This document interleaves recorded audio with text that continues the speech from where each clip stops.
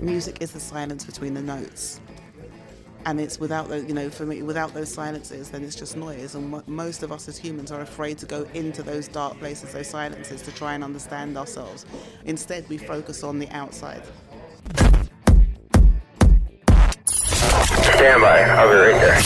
Hello and welcome to Minter Dialogue, episode number 353. Today is Sunday, the 15th of December, 2019. My name is Minter Dial, and I'm your host for this podcast. And I want to thank you sincerely for taking the time out of your busy day to listen to this show. First, a quick shout out and thanks for putting up a review of the show to Terry in Fairhope. Moving on to this week's interview, which is with Ada Paris. Ada's a futurist, cultural innovator, keynote speaker, and board advisor. Ada's also an enthusiastic curator of people, patterns, and stories. In this conversation with Ada, we discuss some of the biggest challenges facing business and society, her take on storytelling, the idea of a human blockchain, and cyborg shamanism, a wide-ranging and delightful discussion. So, Ada Paris, how lovely to have you on the show. You and I met thanks to the good folks at Like Minds. We had shared the stage at the Nudge Festival. And you are a polymath and enthusiastic curator of people, patterns, and stories with over 20 years of experience in transforming cultures. Wow. So with that, that's how I read you. Ada, how do you like to present yourself? How do I present myself? I wear many hats. Yeah, I wear many hats, but I suppose the common theme is that I am a storyteller, and the medium doesn't necessarily matter. And the way that other people have started to introduce me is also a performance artist. There's a element of theatre around getting people to working with people around change. And so the medium doesn't matter. I think that's an interesting starting point, actually, because like yourself, I enjoy the practice of storytelling and have done so in a number of media. Do you have a preferred one, or how do you feel it changes, and which ones do we need to be focusing on these days? No, I don't have a preferred one, because I think that the right medium for that message will come through. So generally it's starting with what's the story and who's the audience. And that's my approach to technology. So one of the hats I wear is a technology futurist, but I take a very philosophical approach to it. So how is it impacting us as humans? And the idea is that you work out what's the problem you're trying to solve first and for whom, and then look at the technology afterwards. Including the medium. Right, so where I wanted to start this, Ada, was to talk about, let's say, philosophically where we are. And the notion is, how would you crystallize the state of play, the situation, the problems that we face in business and society, anyway, that you're interested in? How do I crystallize them? I think the biggest thing that I'm seeing or feeling at the moment is that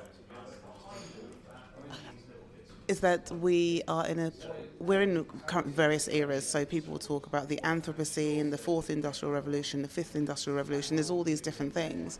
And I think for me, what's the really interesting point is that we're actually in a time where the floor is constantly moving and there is uncertainty. And so how do you build trust and transparency when the floor is constantly moving? So that is a starting point for me, rather than focusing on who's going to make a decision about what. It's that we need to create cultures, systems where there is trust, there's transparency, and whether that's inside an organisation or society. Because if we look at what's happening with politics, there's no trust. So when you say we're missing a floor, what it makes me think is that we're missing platforms.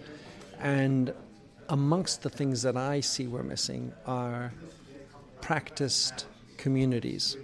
Whereas in the past we had more nuclear families and extended families living together, whereas in the past it was more common to go to church or temple or whatever.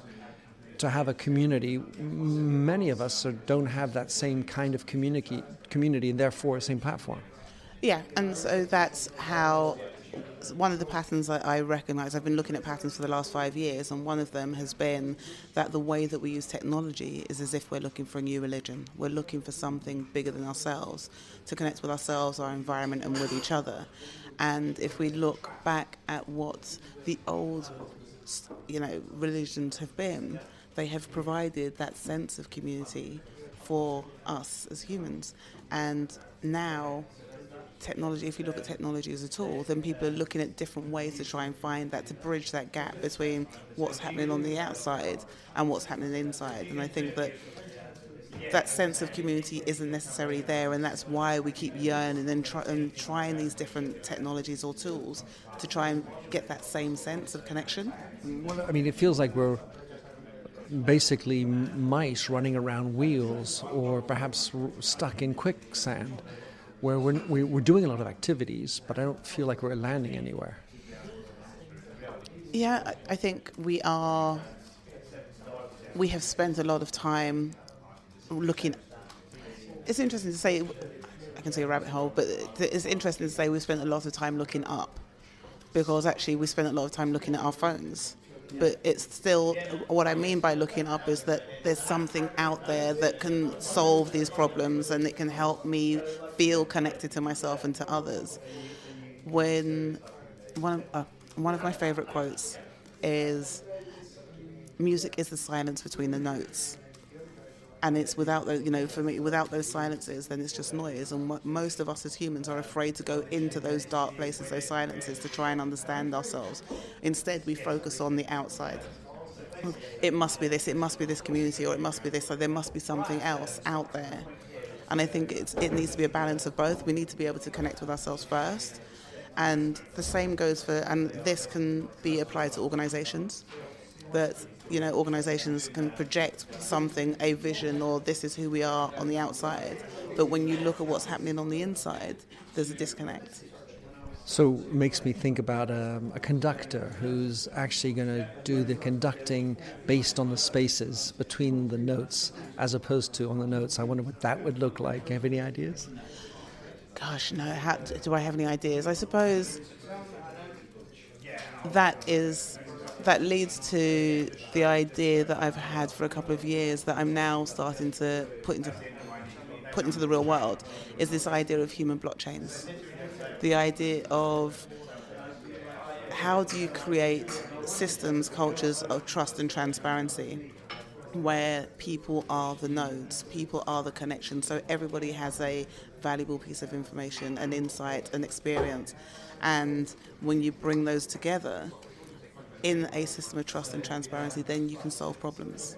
So I definitely want to get into that, Ada. And it makes me, I love the idea of connecting dots here.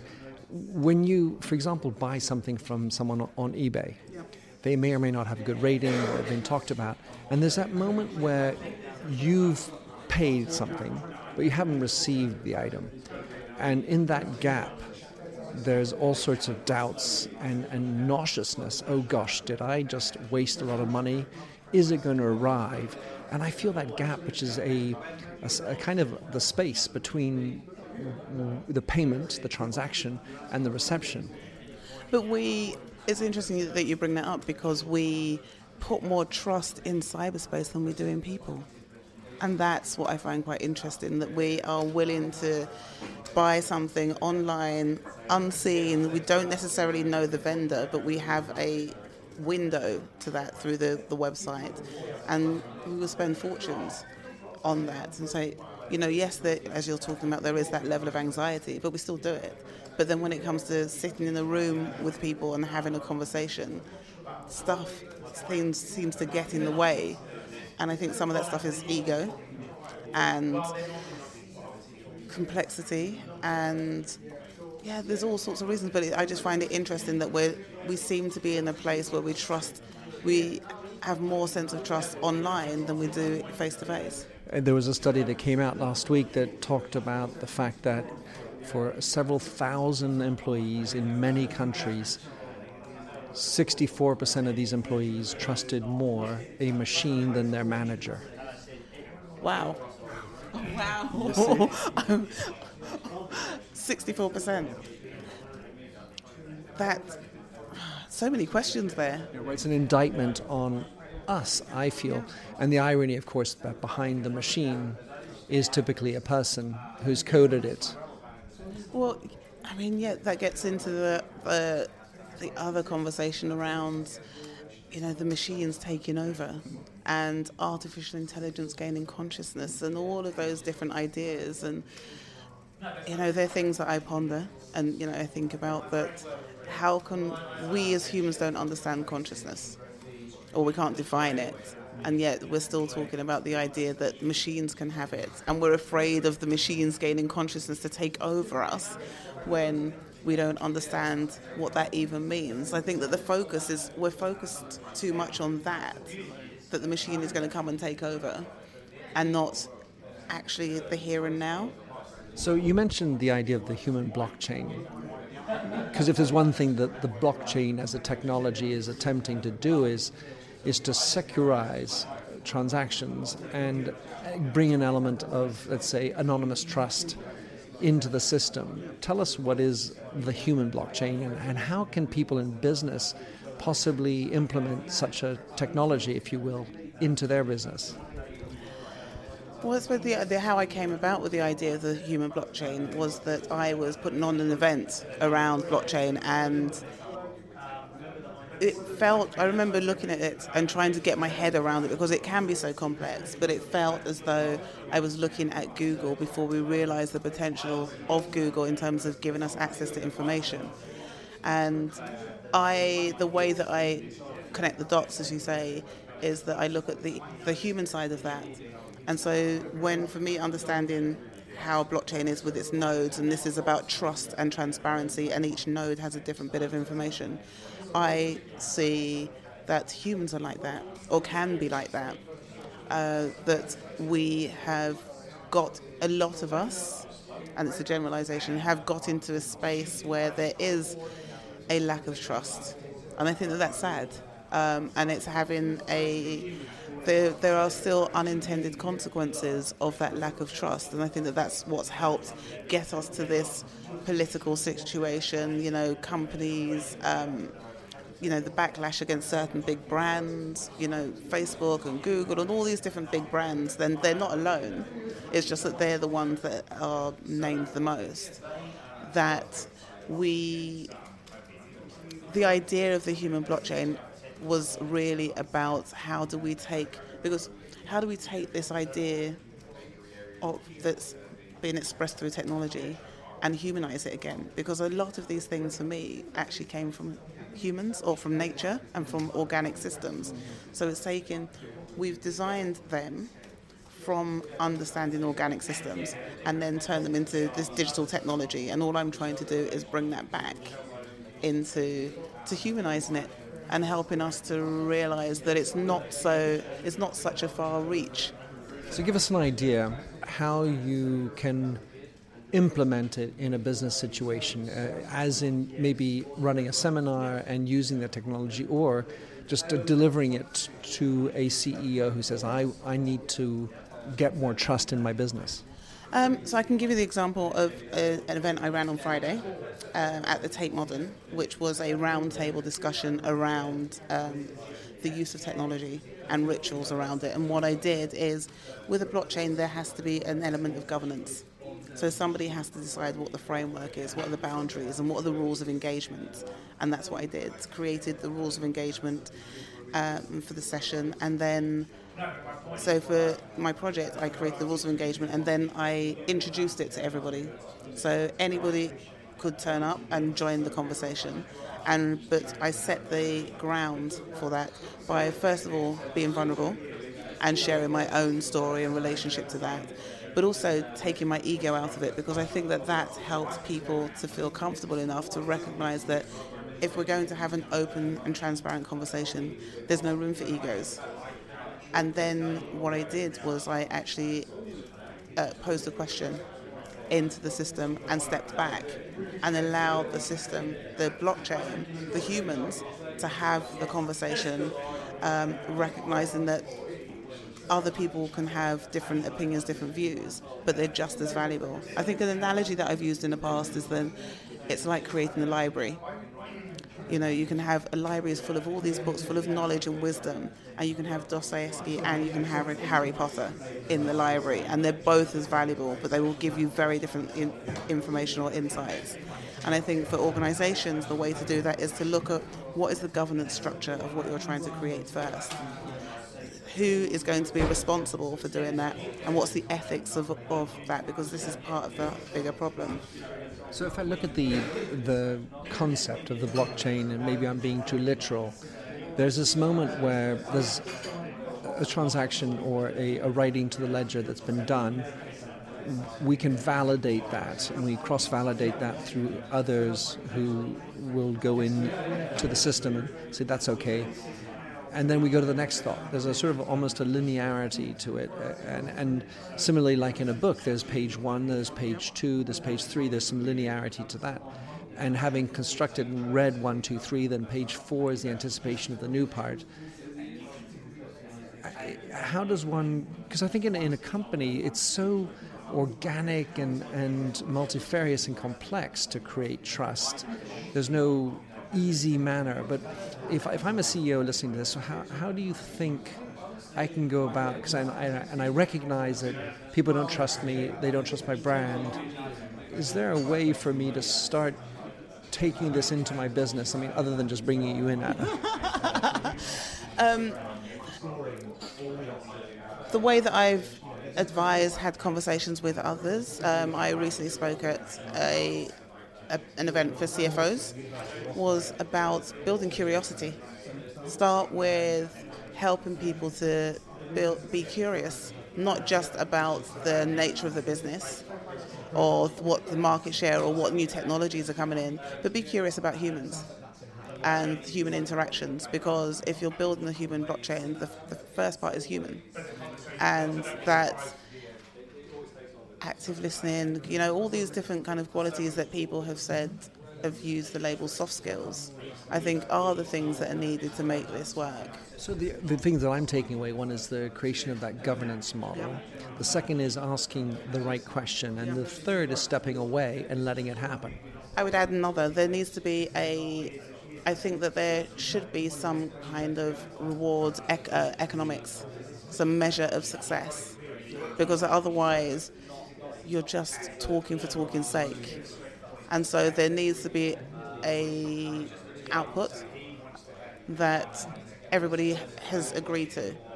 And I think that what that comes down to is creating this understanding of value. What does value mean?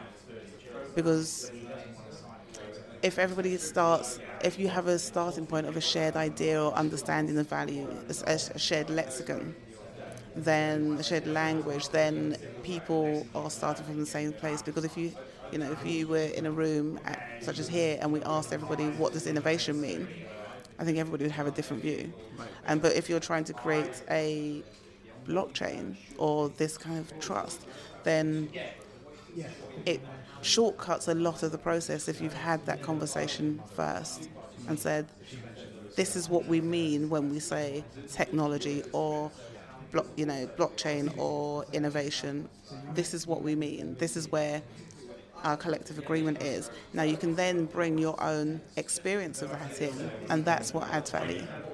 Yeah, and making that, agreeing up front on the objective, is that something that you feel needs to be prescriptive, or can it also be something that the group creates? And I mean, the risk is if you let everybody be consensual and you end up with nothing. In my experience, I've seen that the group can create, but again, it's the CEO, the leader of whoever of that organisation trusting that the group can create something, so that represents and reflects their own experience, their own existence, and then you can take that out, and then look at what you can do. How valid is that for where you want to go? I like the idea that you mentioned of creating a shared idea of the value. In something that I do with my colleague in Paris is that we will, the less prescriptive we are about the end result, and the more that the team can coalesce and make it happen, and that we don't even know the output that's going to happen, but we trust the process, that is what I feel is a very transformational approach. Yeah, and I think that has to be built in at the start. So as part of that understanding of the governance, it is saying that we are open to seeing where this goes. You know, we've had previous conversations, but it is about that fluidity and understanding that it's a very organic process. Even though it's called blockchain, is, you know, people now see it as a technological thing, it's still very organic because there are no guarantees of what's going to come out, but the trust and transparency is not just in the system, it's trusting the outputs of the system as well. Yeah, and you're so right, getting that appreciation and buy-in up front about letting go of control up front will allow the process to work, because if you come back in with some sort of anxiety about it's not going to work or that's not what I was expecting, then you absolutely kill the process. But that's what I meant when I said ego, because the ego is not just of the individuals, it's ego, it's that idea of I can control it, this is going to spit out what I want it to. You have no idea what it's going to generate. You know that there could be something, but what comes out will probably be a reflective of the collective. That's it. I mean, if you shit in, shit out. Ada, you are also on another, what do you say, it's obviously linked, but on another appellation and leading that called cyborg shamanism. You are a cyborg shaman. And of course, that's how we got to meet and talk, and just I listened to your speech. Fascinating stuff. So give us a little bit of a more insight into what is a cyborg shaman and what are you trying to achieve? Cyborg shaman is, first of all, the words that I use are very provocative, deliberately so. And unlike you. Well, that's another podcast.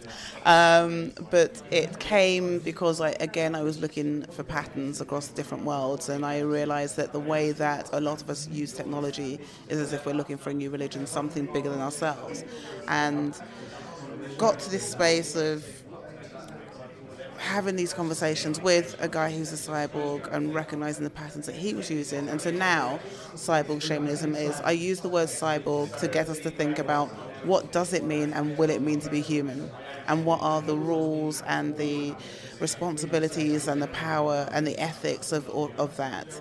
Just so I come back on table stakes, it's telling us how we are human, yet it is also the digitally enhanced version of it.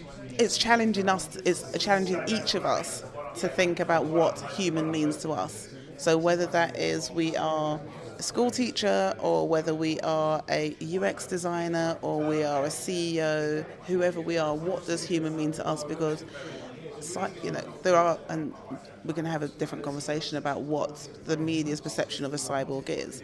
But I use that word because it gets us all to think about that, especially when we are looking at innovation and design. And then shamanism means actively going and seeking other ways of knowing. And so cyborg shamanism is about creating spaces in the real and the virtual world that enable us to actively go and seek other ways of knowing and find these partnerships. So what it comes down to is really diversity and inclusion. It's about creating cultures that are diverse and inclusive.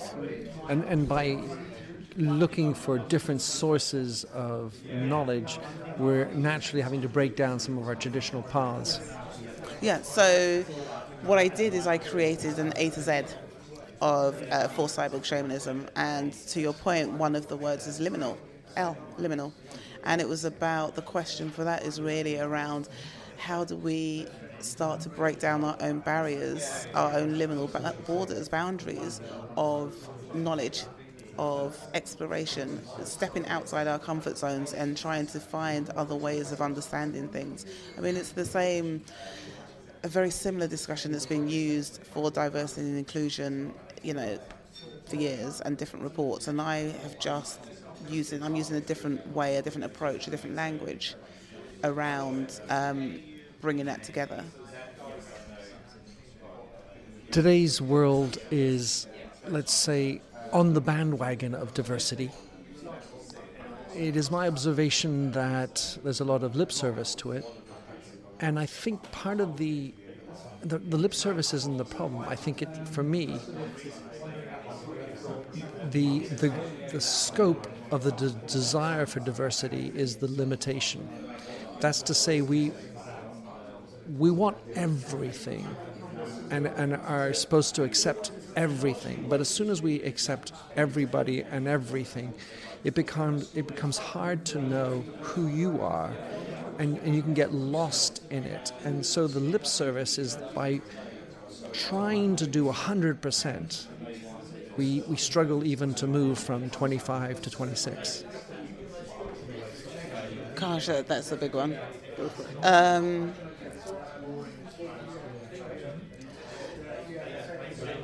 So, yes, there has been a lot of talk and initiatives around diversity and inclusion. I mean, we've been talking about, mixity and having, 50% women. We're not there yet. And just to say one of the very many elements. And so there's a lot of talk, and companies continue to write about it, but it ain't happening. And I'm trying to figure out why it's not. I recently had some conversations with a group of CEOs and entrepreneurs and various people around diversity and inclusion, and I remember somebody saying, I'm really happy because our organisation has a diversity group, and it's great because they have their meetings and all of this. And I said, but how much power do they have? Because if they don't have any power to change anything, then all you're doing is giving them you're patting yourself on the back and giving them a little space to have a meeting, and actually that's not going to change anything.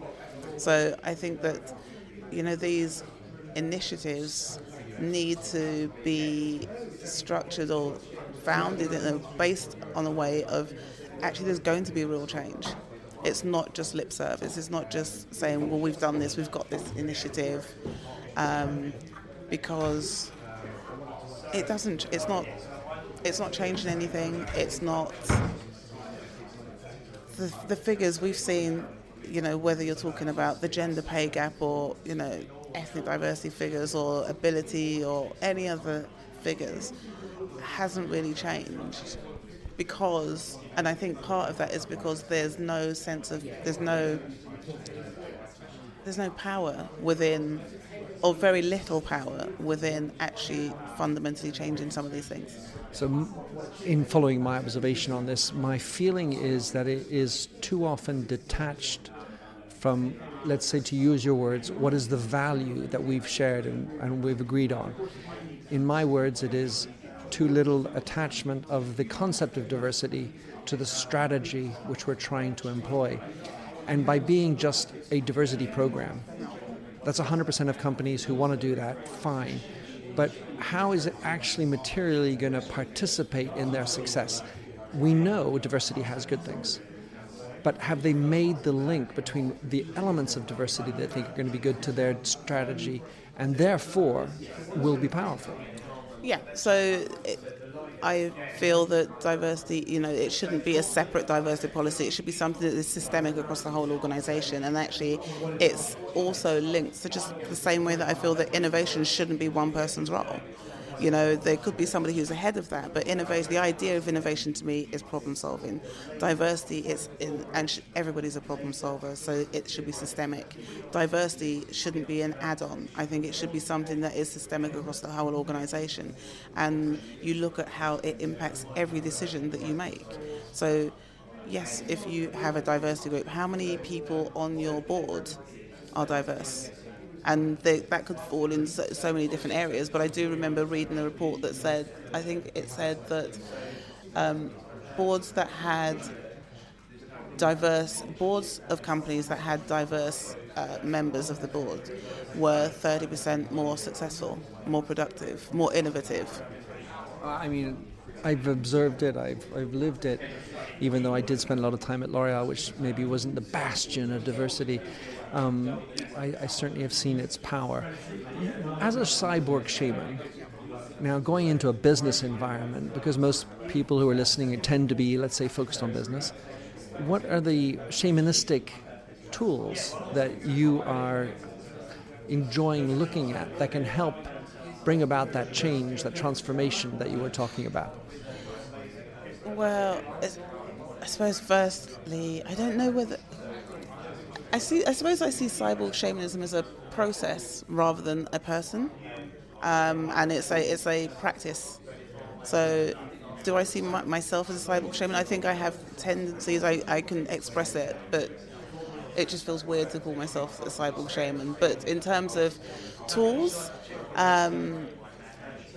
for example, I yesterday had a great conversation with a quantum physicist to look at what are some of the patterns that they use in their research processes that are very similar to the way that we use technology. Because I think that it's looking outside of your own areas to see where there are similarities. Well, listen, Ada, it's been fun chatting with you. Where can anyone follow you, track you down, cyborgly or not? What's the best way to read about you? You can find me on my website, which is adaparis.com, LinkedIn, Twitter, and Instagram. Well, I will be sure to put all those in show notes. Really enjoyed meeting you, Ada, and I what I love about our conversations before and during is that the scope is so vast and covers the world, and especially when you have such a wide scope of expertises and understandings, it just makes it for a very vivifying experience. So highly encourage anyone who's listening to go and explore more about Ada. Thanks for coming on the show. It's a pleasure. Looking forward to staying in touch. Thank you, Minter. It's been a pleasure. Thanks for having listened to this recording of the Minter Dialogue Show. You'll find the show notes and other blog posts on minterdial.com. If you enjoyed the show, please head over to iTunes to give a rating and review. And to finish, here's a song I wrote with Stephanie Singer, A Convinced Man.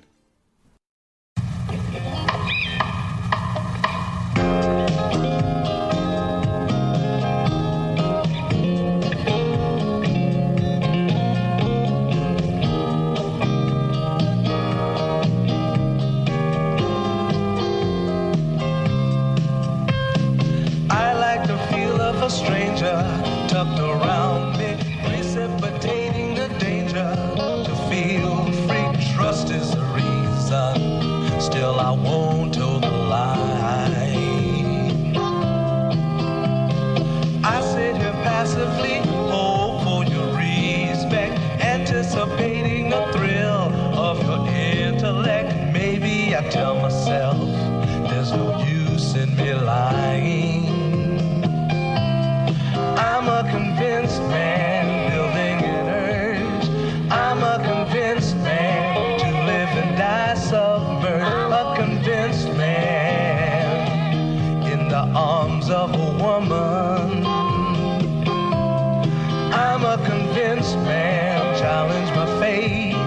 I'm a convinced man, competition's innate. A convinced man, in the arms of a woman. Despise revenges and struggle to see. Live for the challenge so life's not incomplete. What's wrong with challenge? I know soon we all die. I like the feel of a stranger tucked around me, precipitating the danger. To feel free, trust in my reason, and let me show you why. I'm a convinced man, practicing my lines. I'm a convinced man, here in these confines. A convinced man, in the arms of a woman. I'm a convinced man, been to the test. I'm a convinced man, I'm ready for an arrest. I'm a convinced man, in the arms of a woman.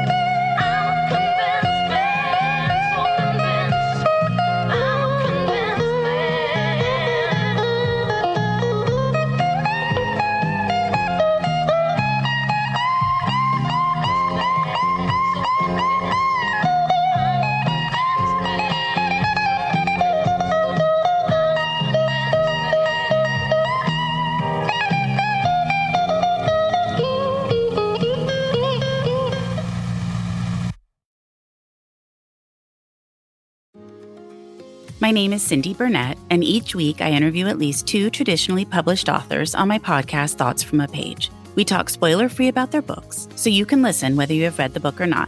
And then we delve into things that you most likely won't hear about anywhere else. The importance of the cover design, why they included various aspects of the story, personal details about both the books and the authors' lives, and so much more. You can find the podcast on every major platform and learn more about it on my website, thoughtsfromapage.com. Thanks so much for checking it out.